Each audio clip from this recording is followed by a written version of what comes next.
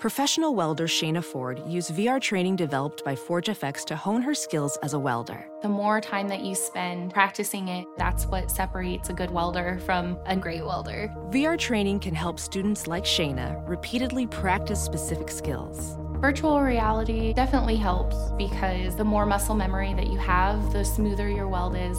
Explore more stories like Shayna's at meta.com/metaverseimpact.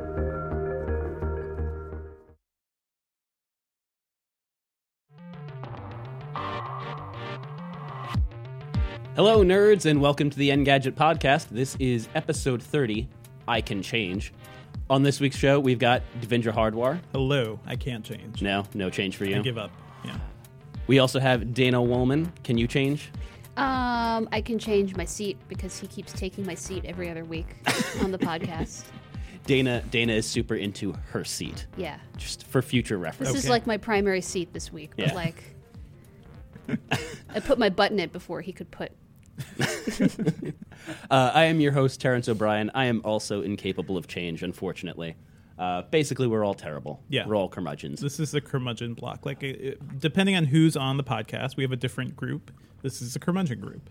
So everybody knows to expect this is going to be a little bit down. I will say on a positive note, yes, we survived the great AWS outage of 2017, which is nice. I'm feeling pretty good about that.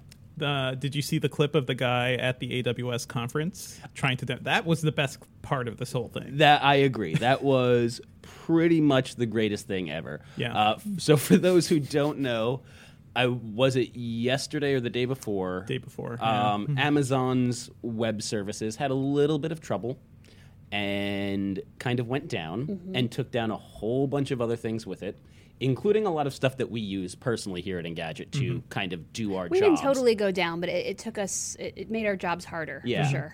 So our assignment tracking tool, Trello, went down. Slack, which is how we all stay in contact throughout the course of the day, had some trouble. It was going in and out. Our actual website was up and down. Our whole image search, just to put images in our posts. This is the problem with consolidating internet services, guys. Remember the ideal of a distributed network? We came up with it in the 70s. It seemed to work pretty well for a while, and then we just went backwards. Yeah, so now everything is either Google or Amazon. So if one of those two things goes down, we're all screwed. Great. But we survived. Everything was okay. We're back to work, and Engadget is still up and running, and the world has not literally burned to the ground yet. Yeah. Which I'm very happy to say. I was on so there was a whole subway outage in New York this morning, and as I was cabbing in, I just saw a food cart just overturned on its side. I was like, this is it. This is the end. This is a sign. You guys want to get to it? Sure. All right, let's start, as we do every week, with Flame Wars. This is kind of where we debate some of the bigger stories of the week, kind of talk our way through them. I want to start with YouTube TV. So earlier this week, Google kind of took the veil off of their live TV service. This is clearly meant to compete with PlayStation Vue and Sling and some other services. Yeah, DirecTV. Yeah. And that whole thing, yeah. So my question for you guys is, can this actually compete with those products? Or is this going to be another one of these things that Google launches, forgets about, and then kind of falls by the wayside? Devendra, you want to kick this off? Yeah, I mean, I've covered a bunch of these things. So I use Sling, I've tested Vue, I've tested the DirecTV thing, and they all just kind of do the same thing. They just bring live TV to your internet, and that's great. This whole field is getting kind of boring now, and nobody's really doing anything different. The one big difference here with YouTube, though, is that everyone's always on YouTube, right? Mm-hmm. It's not that hard to imagine, adding channels alongside all your other YouTube stuff, and that seems like something that could be more useful to a lot of people, even though they're missing some channels. I don't think a lot of people are going to go subscribe to DirecTV in their whole thing because it's such a separate service from what they normally do. When you say everyone's on YouTube, do you mean the owners of the channels, like the media companies, or No, I mean people like users? And I don't spend that much time on YouTube too. I'm still an old fogey who watches real TV shows, scripted content. But it's a really smart way to combine where it puts the content that isn't available where people actually are right now. I know. What do you think, Dana? I think right now the list of channels seems a little basic. Mm-hmm. I mean, it seems like it's great for people who like either sports or network sitcoms. Yeah. So is it good for people who like sports, though? So I was looking at the lineup as well, and it has ESPN, Right. which is great.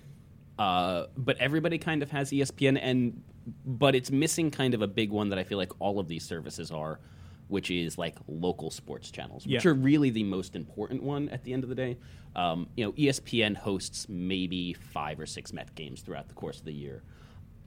If I want to watch the Mets, I need local channels. I need SNY, which means I'd have to get Fios or local cable because it's not a streaming thing. It's not offered on Sling TV, to my knowledge, or PlayStation View. And that's kind of, I don't know. Like, so if you are a sports fan, don't you need those local channels, which are kind of missing? I'm not a local sports fan. I'm So, It's a very specific type of sports fan. But Yeah. the bigger problem is that this one doesn't have Viacom channels at all. Discovery, A&E, AMC, Turner. Like AMC, Walking Dead is the biggest show in Comedy in the Central. country. Yeah, all that stuff. And Comedy Central might be done for good on streaming services, and a lot of those Viacom channels might be, it sounds like. Yeah, it could be. I mean, they definitely got a lot of their stuff out of Hulu. I'm not sure what their I plans mean, Comedy are here. Central, The Daily Show, for one, is gone. It's gone from at this Hulu. point. But I know Comedy Central is still on Sling. And all these channels are also on PlayStation View, too, for the same $35 a month plan. So this is a start from YouTube. That's really all it is. And it seems like a much more useful service than YouTube Red, which I never quite understood. Mm-hmm. I paid for it a little, and terrible name. Okay, YouTube videos without ads, some original content. This thing, you'll get some YouTube Red content with YouTube TV, but not the ad-free capability. So I think they should throw in the ad-free stuff. Yeah, I feel like they should probably marry those two services a little bit better. Yeah. Buying the YouTube TV should obviously, I think, get you YouTube Red, get you that lack of Just call it YouTube Red advertisements. TV, and there will be no away. mistakes with that Yeah. title at all. And as a guy who watches a whole lot of YouTube, I'm not even very sold on this. Like, I'm the opposite of you. I probably watch more YouTube than like traditional TV at this what do you point. watch on YouTube? A lot of nonsense, mostly. Like, I mean, That's most of YouTube, yeah. Yeah, I mean, it's good like short form content where like I don't want to sit down and watch an hour-long drama. I don't want to sit and watch a movie. I'll put on like SciShow or Crash Course, or I watch a lot of educational programming because I'm a nerd. What? I got a thing for the Green Brothers and educational programming. So sue me. But yeah, YouTube has become that sort of thing for me too, where like in between maybe watching an episode or something, if I'm just wasting time, I'll go watch an episode of You Suck at Cooking or something. And Movies with Mikey is my favorite new movie show. So it's a whole bunch of things available there. I'm interested to see what they're doing. I'm definitely getting tired of hearing people launching their live TV services because we know Apple's going to do one soon too. That could be interesting, but the main draw there is putting it into the Apple TV. Yeah. We'll have to see what happens. Moving on, this is a topic that we've kind of addressed several times on the show, and I feel like we're going to have to address it pretty much until we no longer have a show. Until the internet stops being a thing and humanity is erased off the face of the earth, we're going to be talking about Twitter trolls. Or trolls in general, yeah. Yeah. So the other day, Twitter launched some new tools for kind of controlling your feed and who can contact you and what notifications you get and all of that stuff. One of you guys kind of want to walk us through those new features real quick? They've just really revamped what you can mute and the types of accounts that you can use. So yeah, you can mute different account types, things like people with unverified email addresses, unverified phone numbers, and even the egg avatar. Yes. That's That's the big one. best thing because I've never had a good conversation with an egg, No. a Twitter egg. But yeah, this sort of thing I think is it's kind of a big deal. This is what we've needed for a while. So is this them finally kind of taking the troll problem seriously and really living up to their promise to accelerate delivering these kind of tools to people? It's years late, but yeah, sure. I think it goes beyond that. I think it represents a slight rethinking of what it means to have a conversation on Twitter. I mean, this is definitely a less democratic approach in a way that I personally am excited about. 100% okay about. Yeah. I mean, I think originally the premise was you could be Lady Gaga or you could be a Twitter egg and you could talk to someone you found interesting. And you didn't really have the right to not be spoken to unless you fully made your account private. This is less democratic, right? I mean, when you mute the eggs, you're essentially, and mute unverified people, you're essentially saying, I don't want to engage with the nobodies. And sorry out there, it's going to get me in trouble. Yeah, But I mean, when you phrase it that way, it sounds bad. The proles. Just going to be honest about that one. But it's true. It's true. Yeah. I stand by it. Yeah. I'm willing to engage in a conversation with you if you take the amount of time to like give yourself an avatar and like have a conversation, because all I've gotten from eggs is just shouting. Yeah, I mean, I would never block unverified, but I 100% am into blocking all of the eggs. Like, if you can't be bothered to fill out an account, like, you're clearly not worth my time. Picture any photo on your computer. Just I mean, something, I'm coming at this, I think, from a more feminist perspective in the For first sure. place, where I think most women have spent their whole lives resisting this idea that they are obligated to speak to men they don't know or interact or engage with men they don't know. And I'm coming at it from that perspective. But yeah, I mean, even if you are polite, why am I obligated to engage with you? I don't think you are. Yeah.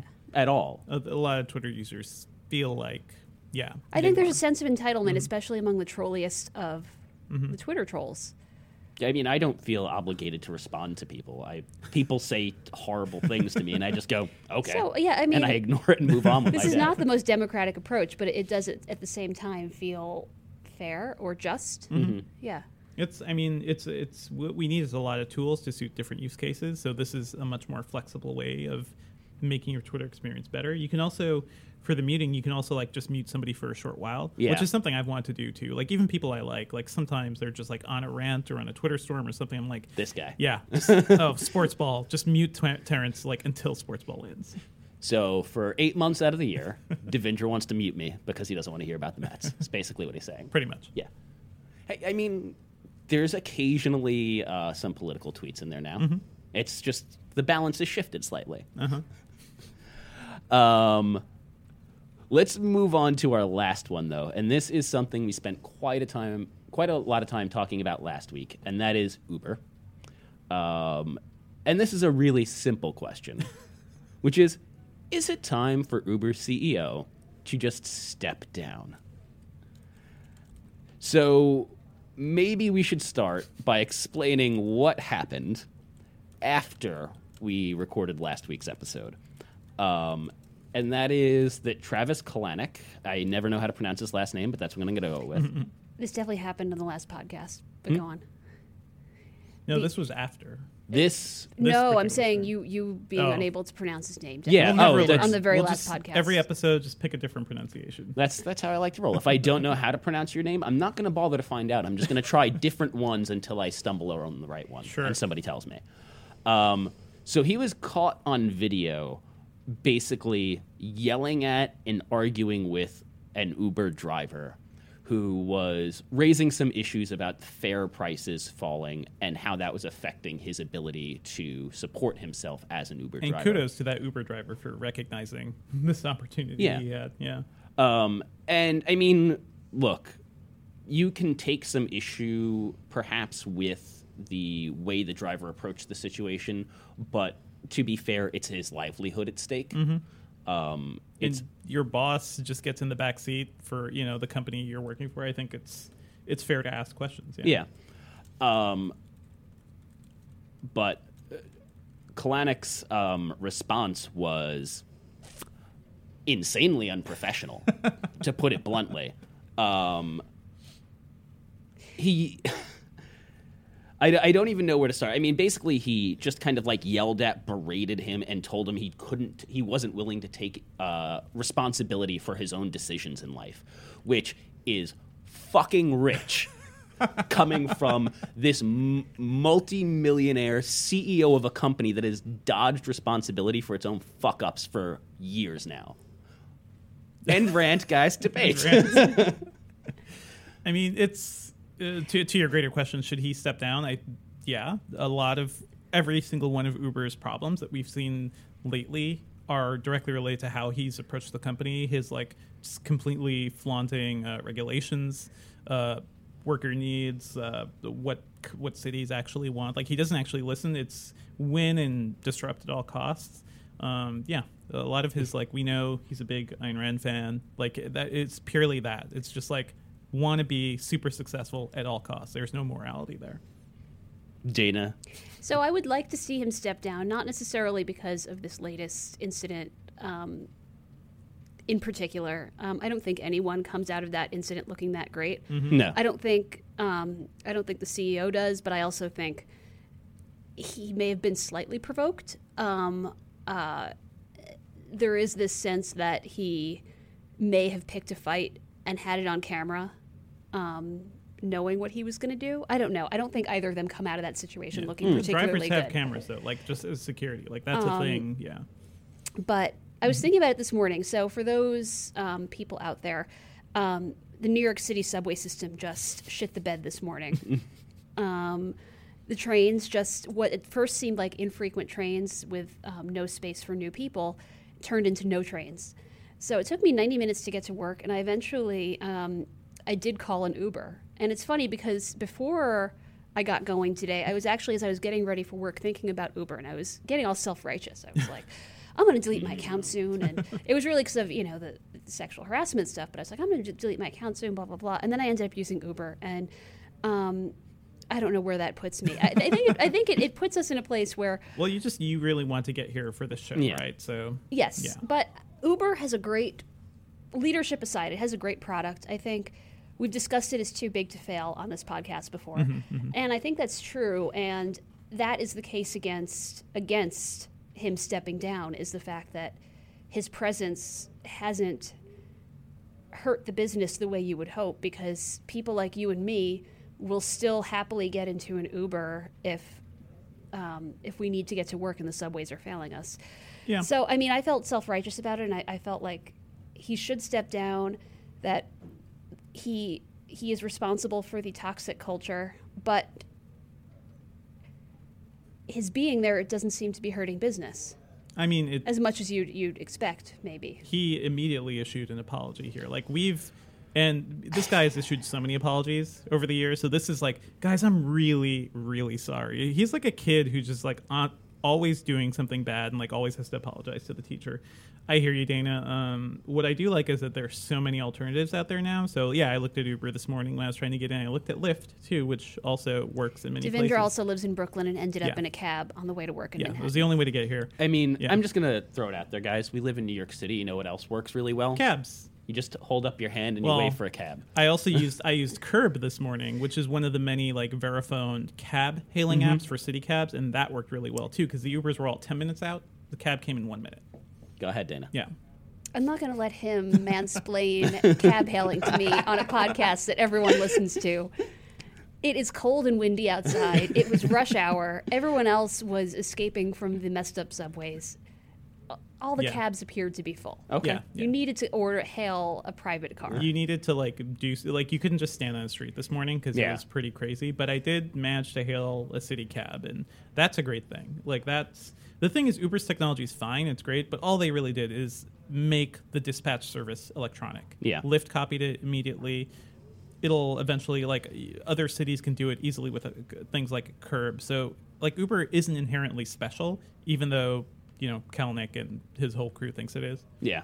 I mean, it's a service that anybody else could do. Maybe it's time for, if he won't step down, everybody to just start using Lyft, and maybe it's time for those drivers. Why won't more people use happening. Lyft? Is it just drivers creatures of moving. habit, or is there some perception that Lyft is inferior to Uber? There is some laziness, I think, yeah. I think it's partially that. I mean, they're also kind of inherently different services, right? I mean, Lyft's maps aren't as good. Like, I've had issues getting places with Lyft people. And they're much more focused on sort of ride sharing than on kind of helping, like, black cars in their downtime make a little bit of extra money. But I mean, I think you can do it. I made the switch to Lyft a while ago. Most Uber drivers support both. And if you talk to them, like, most of the drivers I've talked to have said, like, they prefer Lyft.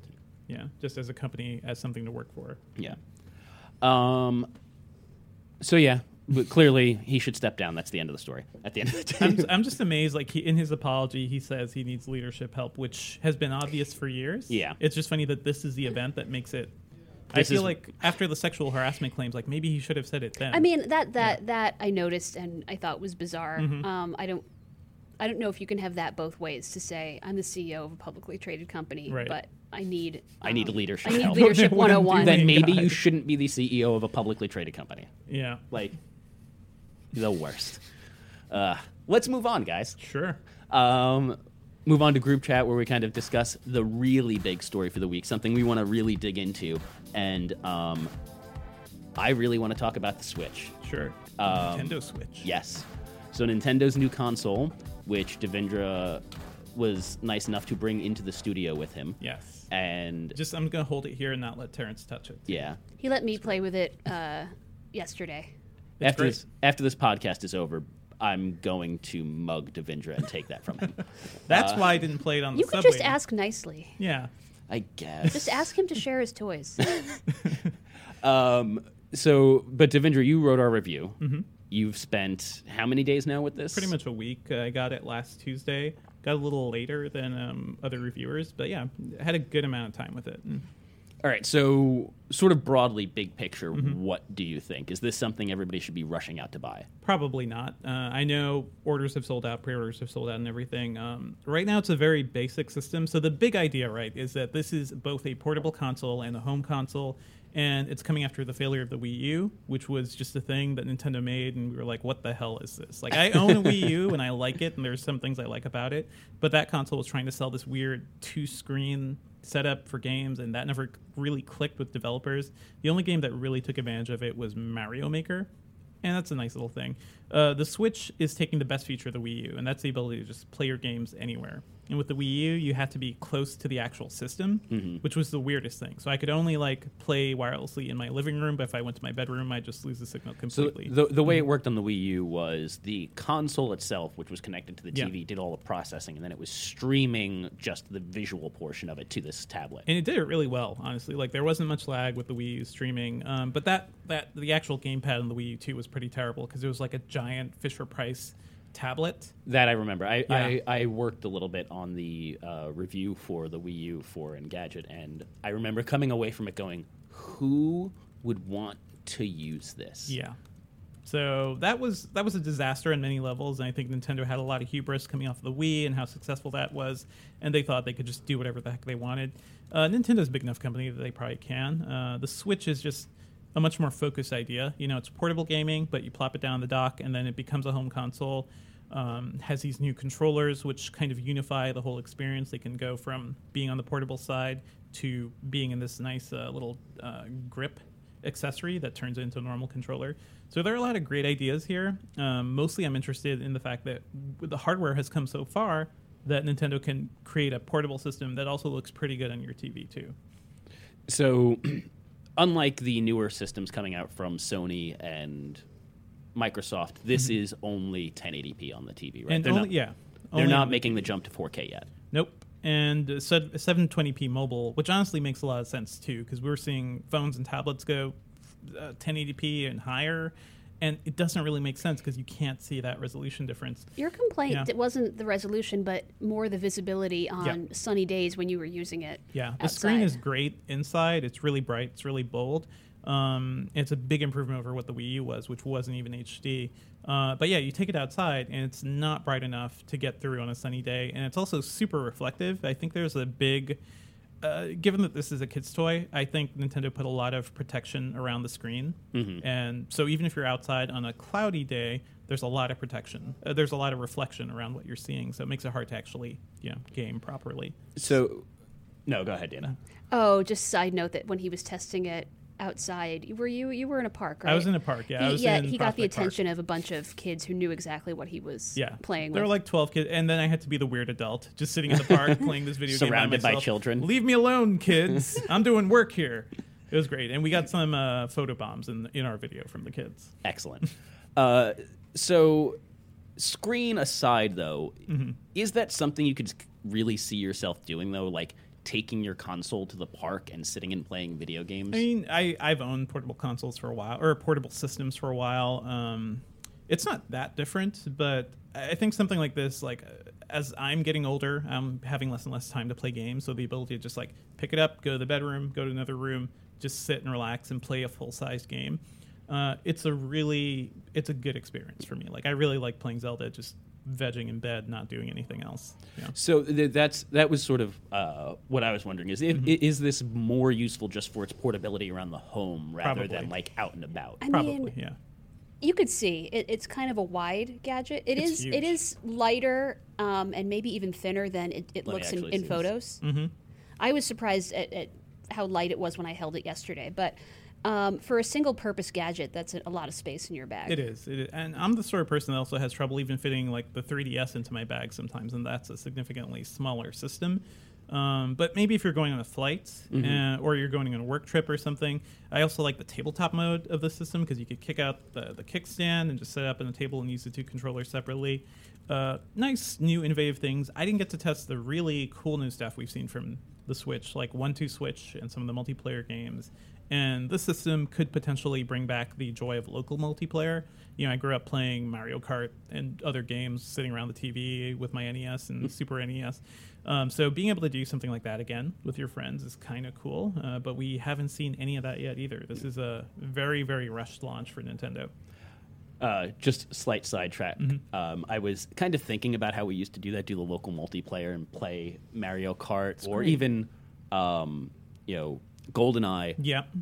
In these like 4-way split screens on like a 27-inch TV. How did we do and it? I literally have no idea. I played one split screen game recently on like my 40-inch TV and was like, I don't know how I ever survived. Like, how did I know what I was doing? Well, our eyes were a lot better, I think, back then, so that kind of helps. But yeah, we've upgraded to like online multiplayer, so everybody has a nice big screen. But I miss sitting around a crowded living room and just like playing with my friends and my little brother and just like shouting at everybody. So the Switch could bring that back in some ways. Yeah.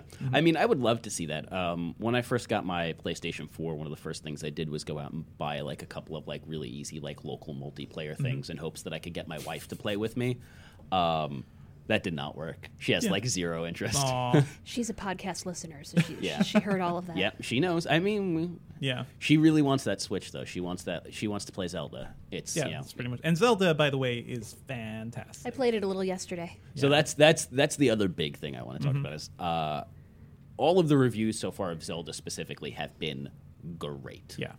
Aaron reviewed it for us, and he really loved it. I did the video, so you could just hear me there. But I think it's not only the best Zelda game in a very, very long time, but one of the best Nintendo games we've ever seen. It's just, from top to bottom, pretty much great. I saw, I believe it was early this morning, that Aaron basically said he thinks this might be the best entry in the Zelda series, which is a pretty bold statement. I mean, yeah. It's it gives you the freedom Zelda 1, if you remember playing that in the NES and just like having this game where you didn't really have any direction or rules. You were just kind of exploring a big world. And then Zelda 64, which opened that up to 3D. And it's like, oh, crap, like this environment just looks huge. And then it expands that even further. And it brings together ideas we've seen in like The Witcher 3 and Far Cry for some strange reason. And what else? A lot of open world games. It's like refining that formula. So that's sort of what I'm interested in, is kind of seeing how Zelda and Nintendo approaches that open world thing. I'll be honest, I love open world games in theory. In practice, I find they get a little bit boring sometimes. Yeah. It's a lot of grinding, a lot of, find these points on the map. And yeah. So that was the thing I've noticed a lot of open world games used to do, right? You go to a place, you climb a really high location, you open up all these locations in whatever area you're in. Zelda has some of that high climbing mechanic, but you have to do the work yourself. So you have to climb up there, look around, what looks interesting. You can zoom in with the scope and mark it on your map, and you have to go to it. So you're creating your own adventure, which I think also makes it... it's kind of fascinating. Like, it's not really directing you most of the time. You'll also die a lot in this game, Yes. which, Dana died within, a couple of minutes? Well, but, I mean, I slayed that first round of bad guys. Yeah. Yeah. And then the guy who I saved gave me bread, so I felt pretty good about that. Yeah. And Dana loves nothing more than somebody who gives her bread. Carbs. But then there was the large monster, right? Yeah. And I had trouble using both the joystick and the camera angled joystick and pressing my weapon button at the same learning to time, lock all at on the and same stuff. time. Video games You'll are get hard. there. Video Yeah. games are hard. But, the idea that a Nintendo game, which is made for kids, really is kind of relentless. Like, you will die a lot. You'll die climbing things. Climbing's a big part of the game. You'll die fighting enemies. You have to be on your toes. But it's also, I like a game that gives you a bit of challenge, because if I die and it's my fault, I feel like I'm learning from it. Whereas it's not just cheap. It's not like Ninja Gaiden or something. So is it like Nintendo's Dark Souls, or is it not that bad?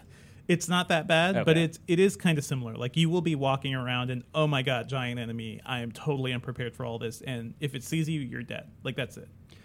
How do you think kids are going to react to this game? Because, I mean, that's always been Nintendo's bread and butter, really. It's like people like us who grew up on it and are super nostalgic for Nintendo stuff, and then children. Like, Yeah, children. Well, yeah. Is this game too difficult for them? Are they going to be kind of turned off by it? Or, and hear me out, is this prepping them for a life of disappointment? I mean, there's that. But also, think back to the early NES games, right? Super Mario 1, Mario 2, the first couple Zeldas. Those weren't easy games. And No. I think in Nintendo's quest to get more mass appeal from consumers, like the Wii felt like it dumbed down a lot of games for kids, for non-gamers. Not to be too elitist, but, early Nintendo trusted kids. Like, Zelda was hard, but I learned how to do it. I remember the distinct moment when I learned how to go down a pipe in Mario, and nobody showed me. It was just me, like, playing around and dying many, many times. So I think that sort of exploration and, just letting kids play, I'm a big believer in that. That's important. I mean, Nintendo's always been really good at kind of showing you the mechanics of how a game works without necessarily holding your hand. Yep. Which I do wish is something other developers would figure out. It depends on the game. Like, the last couple Zeldas have not been great, honestly. I have, to be clear, I have not played a Zelda since Ocarina of Time, and Oh, I wow. never beat that. Okay. I kind of stopped there. Yeah. My favorite entry in the franchise is A Link to the Past, and nobody's going to convince me I different. love A Link to the Past. That was like, I remember before that game came out, I had dreams of just playing that game. But Zelda 64 is really transformative for me. The last great one was probably Wind Waker, and they just re-released that for the Wii or for the Wii U. That game still looks amazing today, but that was a game where you were floating around. The world wasn't really vibrant and alive. Yeah. This world, there's so much going on. There's so many different areas. Really shows off the hardware well too, like great weather effects. I just wish there were more interesting games for the Switch at launch. Like, it's not much right now. Yeah, so that was going to be the next question I had, which is, part of the reason I haven't played a Zelda game in so long is the only place you can get them is on a Nintendo console, and barring the fact that I have not owned a game console, period, in a very long time, there's just not that much else that's super compelling for an adult, really, on the Nintendo consoles. Do you think they're finally going to make some headway in that space? Well, I mean, the GameCube had a lot of stuff for adults. Like, that was the last time Nintendo tried to go head to head with Sony and Microsoft. Like, the GameCube was a powerful system, had some great third-party games, had some great dark titles too, like Eternal Darkness. It was a really adult system. And then the Wii happened. The Wii was cheap. It had underpowered hardware, so the margins were probably really good for Nintendo while everybody else was chasing HD. So Nintendo went off of that path for more general gamers with the Wii. This seems like they want to be true to the Nintendo faithful as well. Do you think, though, that they kind of started going off of that path with the GameCube? I mean, I know there are some adult-focused titles, some things that they were darker and all of that. It looked like a lunchbox. Exactly. It's a purple cube. Their big titles were still like those controllers. A Mario. Yeah. A plumber who jumps on mushrooms. Like, this is... Those controllers were pretty insane. Yeah. Like, they didn't look and feel good. And, Pikmin was, the other big game that I remember for GameCube, and that's, an adorable little, puzzle game that seems like it's geared towards children. Yeah. They were lost for a while, too, right? Because what was right before the GameCube? The 64, right? 64, right? And they lost... In an alternate universe, right? Sony was working with Nintendo to build a PlayStation, like a CD sort of extension or CD sort of system. That event they kind of fell through. The PlayStation ended up becoming its own thing, and then Sony just became a big market leader in consoles. Yeah. So Nintendo was trying to make up for lost time. Yeah. Dana, are you going to get one? The Switch, you mean? Yeah. Uh, I can see on your face. it's no, a I want. Well, first, I want to see how the Virtual Console feature with the emulation works. Yep. It's not available yet, which is maybe lends that is a point to your point about this being a little half baked at launch. Is that like a make or break feature for you? Because I know it is for me. Yeah, if I'm going to buy a Nintendo console, I want the option of playing the games from my childhood. Yeah. I mean, I was thinking about this morning. The only Zelda I ever really played was on my Game Boy. Those were I was some good missing it Zeldas. this morning. Yeah. Anyway, the punchline to all this is that my dad sold all of our consoles in a garage sale, probably without asking us. So I don't even. You should tell him it's probably worth a lot more now than whatever. I you was got thinking at about it in the garage shower sale. this morning and feeling Yeah. sad. I Yeah. don't know what became of my Game Boy. Aw.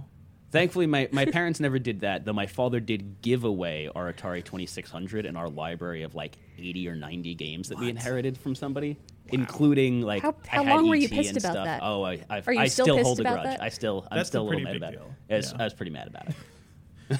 Did your parents ever just get rid of stuff that they really shouldn't have? Not really. I mean, my parents. So I grew up in Hartford, and then while I was in college, or as soon as I graduated, my parents moved down to Georgia. So they moved all the stuff from our old house. Some of the stuff may still be in that old house. So we may have just left it behind out of neglect. And some things are in our other place. So we've tried to collect. My family doesn't get rid of We things. might have an Atari in our basement, though, that belonged to my dad in his bachelor days. If we can find it and restore it, would you be interested in like a video series like Gaming with Larry Half Sausage? Yes, 100%. Yeah. I feel like nobody is going to understand the Larry Half Sausage thing, but that's okay. we're just gonna, It's his name. I don't think we have time to go into it right now.